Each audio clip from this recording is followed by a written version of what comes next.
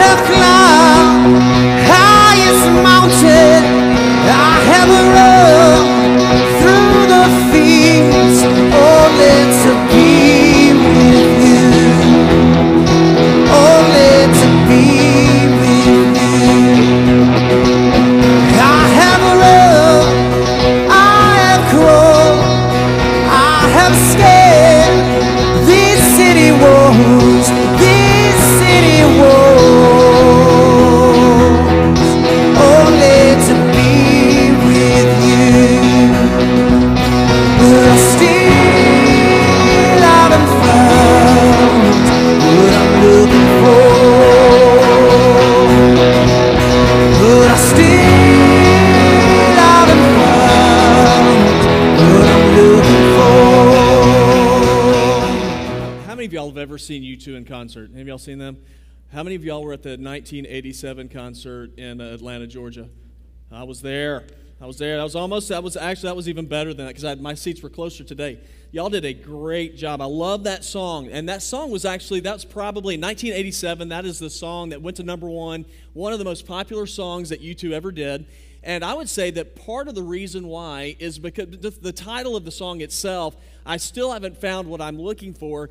In many ways, that is sort of like the anthem of people all over the world. And we are looking for so many different things in order to bring us fulfillment, in order to bring us joy, that the things that we feel like are going to bring us substance into life.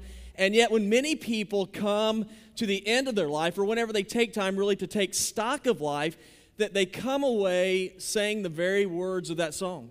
I still haven't found what I'm looking for.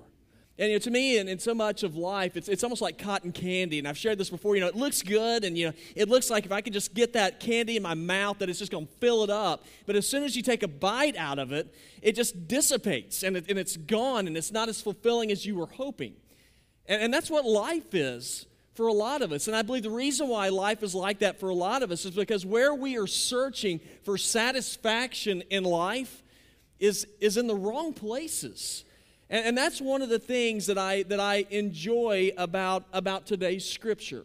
Now, obviously, we are continuing our series, Rock Theology, Volume 3, and we saw a song that says, I still haven't found what I'm looking for, but we are taking a biblical look at the question that is, or the statement that is made by that song, and that is, well, where can I find what I'm looking for?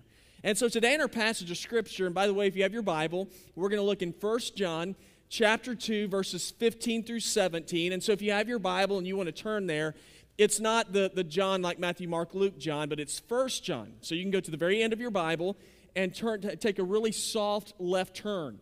And you're going to run into 1 John. It precedes 2 John. Just a good little preacher joke. Anyway, so if you want to turn there, we'd love for you to do that. But what we're going to see in this scripture today is a man who wrote this book. His name was John. And John wrote in this book, basically, or in this chapter we're looking at today, he shared with us where we can find what we're looking for. Now, it all begins with us searching in the wrong places. And one of the things that he lets us know is that many of us are looking for fulfillment and satisfaction in just the stuff of this world. And we look for the satisfaction here because this is all we know. This is where we live, and so it makes sense on a surface level that we would seek fulfillment in this life. But what John shares with us is that the world is not going to provide you with the answers you're looking for. Matter of fact, in the Bible, the word world is used, and it has 3 different meanings. Whenever the Bible speaks of the world, in one meaning is that it's speaking about the literal earth, the dirt and all of that, so there's that world. And then it also, when it speaks of the world, it's speaking of people. For instance, in John 3:16, Jesus said, for God so loved the world. He's speaking of you, and he's speaking of me. And so it's speaking of people. But today in our scripture, when the word world is used, it's speaking of the world system, the system under which this world operates.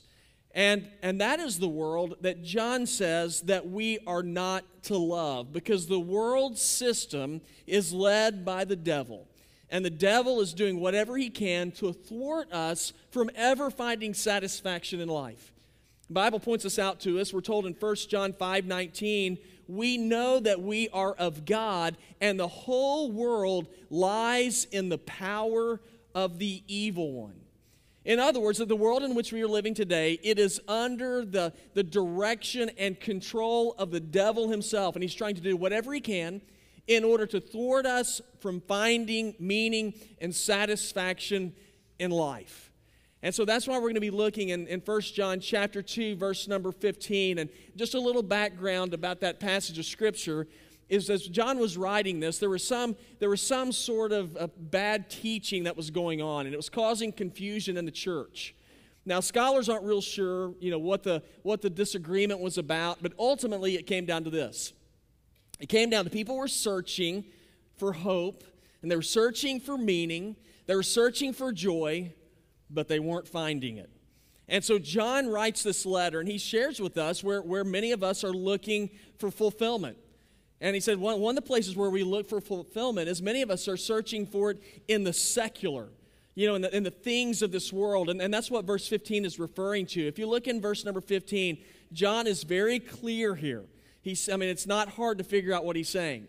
John says, do not love the world or the things that belong to the world. And he says, and if anyone loves the world, love for the Father is not in him. Now, in verse number 15, John very simply starts off, and he says, do not love the world. And that seems contradictory, because as Christians, we're told that we are to love. The verse that was before this one that I shared with y'all, John 3:16, for God so loved the world, and then we get here, and John says, don't love the world. Well, that's confusing. Now remember, the word world has different meanings. The word world in John 3:16, it's speaking of you. Right here, it's speaking of the world order that's going on. And John says you are not to love the system of this world. Well, now, why is that? Well, the system of this world is absolutely corrupt and screwed up. And we all know there's something that is not right about the way the world operates. And even if you're not a person who follows after Jesus and you don't even look into the Bible, you can tell that as I look at world and I see that there are injustices and I see the crimes that are committed and I see the evil that's going on in our world, we just inherently know something's not right. And I think that played out for me anyway. As I remember, I'm an amateur, but as I watched the political election, there was a lot of angst in this past election. And there were two candidates in particular. Whenever they would speak, they would draw the largest crowds over every other candidate. And y'all get to participate here. This is going to be the civics lesson for today. All right, so who are the two candidates that drew the biggest crowds? Donald Trump. And no, it wasn't Hillary. Bernie Sanders, right? Those are the two candidates. So you have to say, now obviously they were candidates that were sort of on different sides of the spectrum, but they agreed in one particular part of their message. System's corrupt.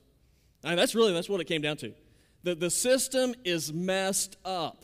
Now that is coming from a secular view. Even in the secular view, whenever we look for the things of this world to bring satisfaction into our lives, even candidates who are part of a secular world were able to say, hey, things are not right, and people flock to them. We understand that something is messed up. So where did all the mess up occur? Well, I'm here to tell you this might surprise you. I want you to know that our system is not all messed up because of Democrats. It's not all messed up because of Republicans. You know why it's messed up? Because of the devil. You go all the way back to the Garden of Eden. Something happened in the Garden of Eden. And what happened in the Garden of Eden is sin entered into our world through Adam and Eve. And whenever that happened, it is like the virus of sin spread throughout our world, and it has corrupted nature itself.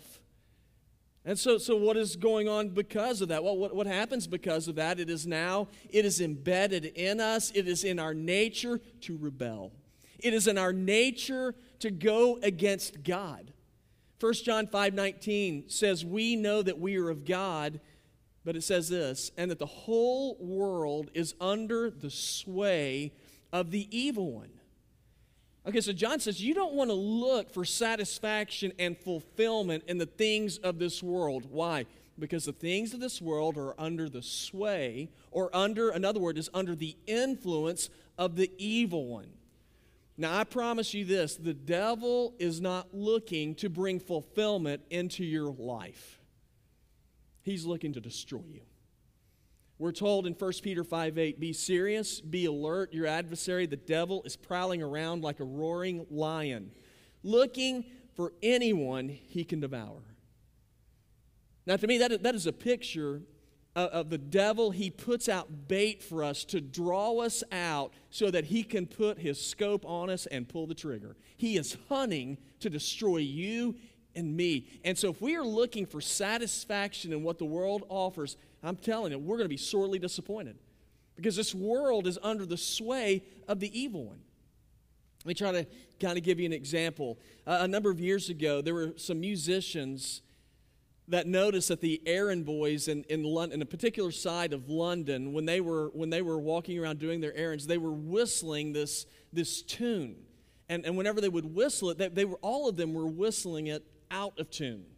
And they thought that was strange. You know, they understand not everybody has the gift of music like our band does, but it's strange when everybody is out of tune. So like, what is going on? What they discovered is that tune that they were all whistling, it came from Westminster Abbey. And you probably know that church if you watched any of y'all watching The Crown on Netflix or anyway, it doesn't matter. So anyway, there's Westminster Abbey where they coronate all the kings and queens. Well, they have bells there. And the bells, it just so happened, for a certain period of time, they were playing this one tune, but the bells were out of tune.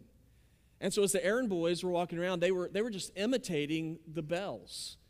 And so it drove the musicians, as you can imagine, it drove them crazy. So they went to Westminster Abbey. They actually put the bells back in tune. But it just shows you what happens when you fall under the influence of something and you begin to imitate it, but if it's out of tune, you're going to be out of tune as well. And so John says, if you are seeking for fulfillment in this world, so the world's out of tune already with God. And so if we begin to imitate the world, we begin to imitate what the world teaches, and we begin to follow what the world says, then you and I are going to be out of tune with God. That's why John wrote, he said, if anyone loves the world, the love of the Father is not in him. You know, that's why I have to constantly retune myself, because it is so easy for me to drift away from God. So if I'm going to retune myself, this is where I do it. I want to look to see what God says, not what the world says. I want to sing according to God's sheet music, not the world's. So John says if you're looking for the world to bring satisfaction for you, he said you're not going to find it in the secular. You're going to continue singing the song that you two sang. I still haven't found what I'm looking for. And some look for fulfillment in the secular. Others look for it in the physical. Now, I want you to look with me in verse number 16.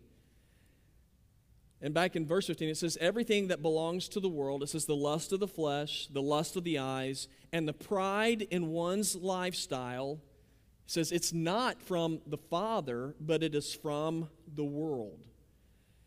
So John tells us very clearly, he says, don't love the world. And again, he's speaking of the world system, the way the world operates, which is corrupted. But he also tells us, he says, don't love the world, but I'm telling you also more specifically, don't love the things of this world. Okay, so here's the question. What are the things of this world?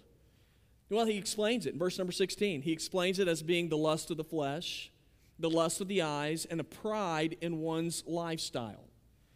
Now, we'll explain what each one of these things mean, but I believe you can take all three of those things and you can lump them together under one category, the physical. You know, the stuff that you can feel, the stuff that you can touch, the stuff that you want, that you desire. And he starts off by telling us that we are not to have a lust of the flesh. And that word lust, it means to crave. And it's speaking of a craving that is so deep that you crave it so much that you can't quit thinking about it. That you crave it so much that you're willing to sacrifice everything that you have, everything that you are, in order to get it. And that plays out for us, it says the lust of the flesh. Now, anytime you put lust and flesh together, you automatically think, well, John, he's obviously talking about sex here. Well, he is, but he's talking about much more. He's talking about much more than that. Flesh refers not just to your body, but also to your aims and ambitions in life. A commentator named William Barclay summarized it well when he said, "To be subject to the flesh's desire is to judge everything that you do purely by material standards. It is to live a life that is dominated by the senses.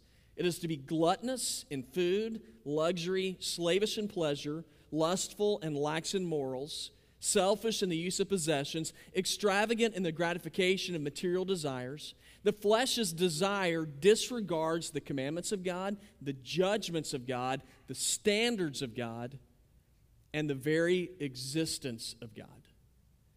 In other words, the lust of the flesh is anything that turns your attention away from God so that you can live in order to satisfy yourself. So John says, don't go after the lust of the flesh, because if you do, you're going to be out of tune with God. You're going to be out of step with God. You know, it's often been said that the eyes are the window into your soul. Y'all ever heard that before? That's interesting to me. So John says, don't go after the lust of the flesh. He says, but don't go after the lust of the eyes either. Well, I thought the eyes were good. The eyes are the window to my soul. The eyes are actually the entrance to your heart. And that's why we have to be careful that we don't judge our decisions, judge how we live based off of what we see. Yeah, because whenever you allow the things you see to dictate how you live, see, what we see, it eventually is going to go into our heart, and then it manifests itself in the way that we live. Whatever's in your heart, that's how you're going to live. It's going to work its way out in your actions. So John says, you don't base your life off of what you see.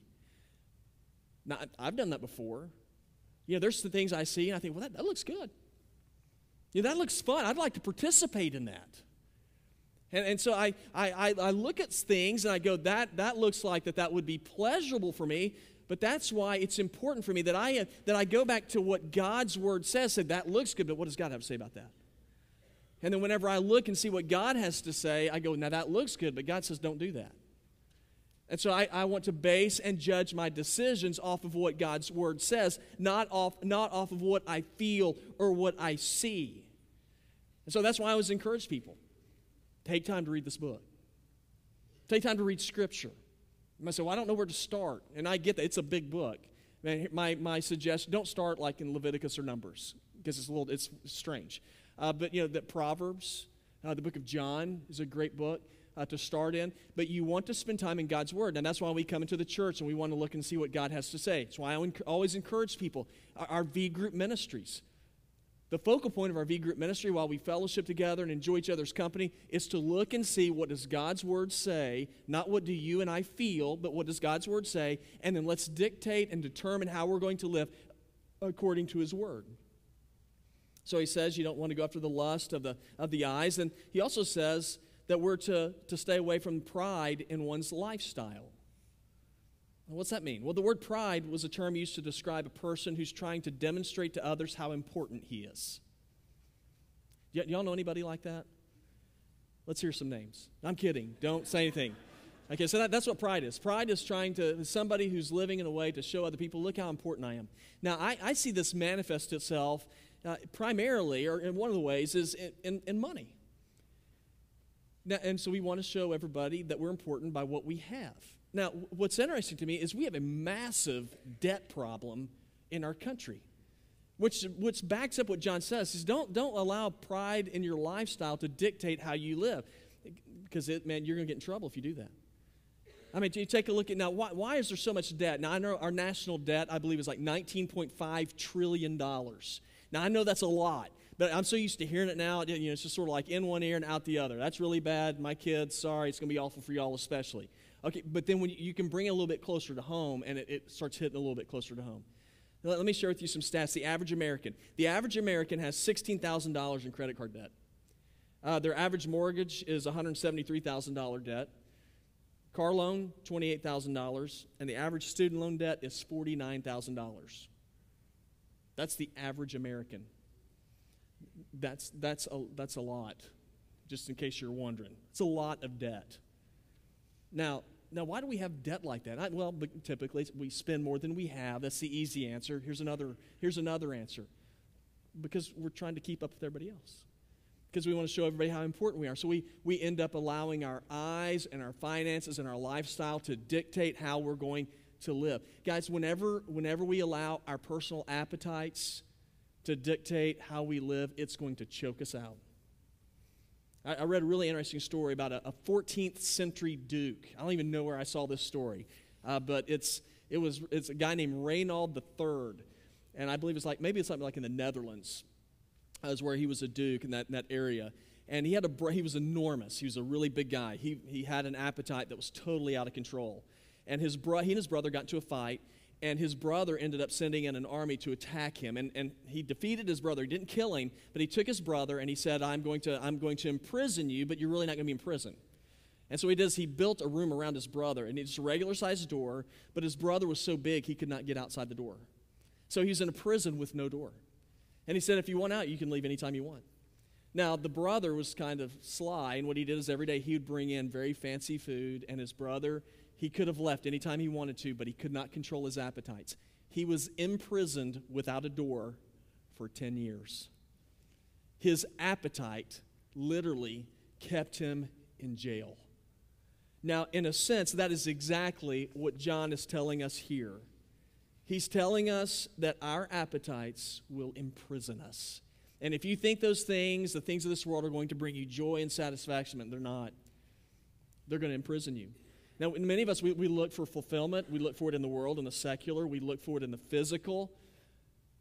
But John says there's only one place you're going to find it, that you're going to find fulfillment. Where is it? It's in the spiritual. And he refers to this in verse number 17. And then this is what's interesting. He says, and the world with its lust, what's it doing? It's passing away. But the one who does God's will remains forever. Now, we all want to find satisfaction in life. We all want to feel like our lives have meaning, that they have purpose. But the problem is we are spending all of our lives searching for joy in a world that is temporary. And if you're looking for satisfaction in what other people think of you, in what you achieve, in what promotions you have, and how much money you make, I want to refer you back to the beginning of verse 17. And the world with its lust, it says, it is passing away. Guys, this world, it is passing away. And you might say, well, I don't think that's going to happen anytime soon. Okay, the physical world, I don't know when that's going to happen. I believe it's going to pass away. But I do know this. Let's make it, when something that's far off, it's yeah, that's going to happen someday. Okay, let's get specific. You are passing away.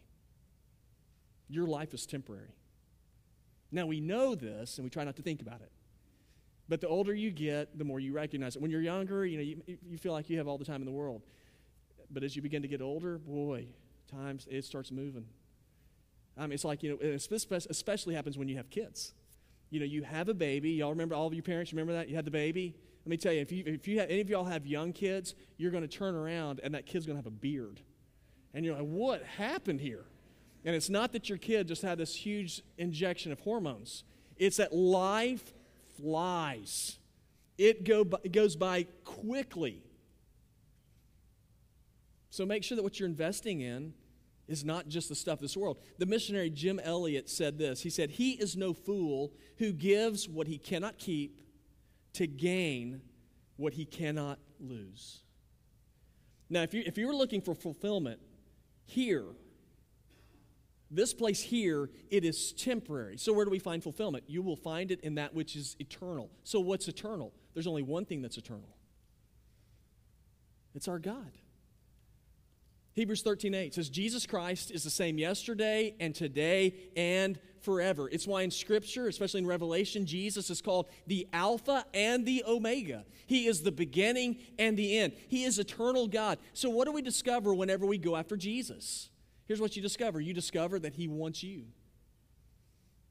What you discover is that He wants you to know Him and to know His will. Well, what is God's will for our lives? Well, it's to commune with Him, to know Him. John 17:3, it says, "This is eternal life, that they may know you, the only true God, and the one whom you've sent, which is Jesus Christ." What does God will for your life? He wills for you to be obedient to Him. 2 John 6, "And this is love, that we walk according to His commands." So what makes following Jesus better than following the things of this world? He lasts. He's not temporary. He's not a fad. He is eternal. Psalm 119, verses 89 and 90 says, "Lord, your word, it is forever. It is firmly fixed in heaven. Your faithfulness is for all generations. You establish the earth, and it stands firm." So the question is, what is your foundation? What are you banking on to support you and to lift you up? You know, I think a lot of us, we spend a lot of time rearranging the deck chairs on the Titanic. You know, we're looking for this world, to trying to put order in this world. Guys, it's going down. Make sure that you're ordering your life on something that's going to stand solid. And the world's largest hotel is in Dubai. It stands 160 stories tall. That's a lot of stories, but here's how the enormity of it is explained to me like this. It is twice the size of the Empire State Building. That's pretty tall. It's a half mile high. The observation deck on this hotel is on the 125th floor, the highest observation deck in the world. The highest floor that a pool's on anywhere in the world is in this hotel. It's on the 75th floor. I mean, it's a massive hotel. But here's what's interesting about that hotel. As tall as it stands, it took over a year before they built it. They spent all of that time, the year before they built up, digging the foundation. The foundation has 110,000 tons of concrete. They had to pour all that concrete in, dig on it for over a year in order to enable that hotel to be able to stand. And the guys, same thing is true for us. If we're going to be able to stand in this life, if we're going to be able to rise to great heights in this life, then our foundation has to be poured by God. Because God is the only one who has a foundation that is strong enough and thick enough to take whatever it is that life's going to throw at us. And that, by the way, includes death. That includes disease. And He will stand firm. So, here's how we close. Have you found what you're looking for? Yeah, because my hope is that you will not leave here saying, "Man, I still haven't found what I'm looking for." And if you do leave like that, it's because you're looking for fulfillment and hope in the secular and what the world says. God, the world's temporary. You're looking for satisfaction and meaning in the physical. And the physical, it's very personal, obviously. And so anytime I feel good, then I think this has got to be the answer. But here's the deal. Physical only lasts so long. You get older. You live, and then you will die. So where do I find it? I find it in spiritual. I find it only in Jesus. He is the only one who stands over death. He is the only one who is not bound by time. He is the only one who has the power to forgive your sin and throw it as far as the east is from the west. He is the only one who is the Son of God and who can adopt you into His family. He's it. You want to find satisfaction? It's only Jesus. It's not going to be your husband. It's not going to be your wife. It's not going to be your children. It's not going to be your money. It's only Jesus.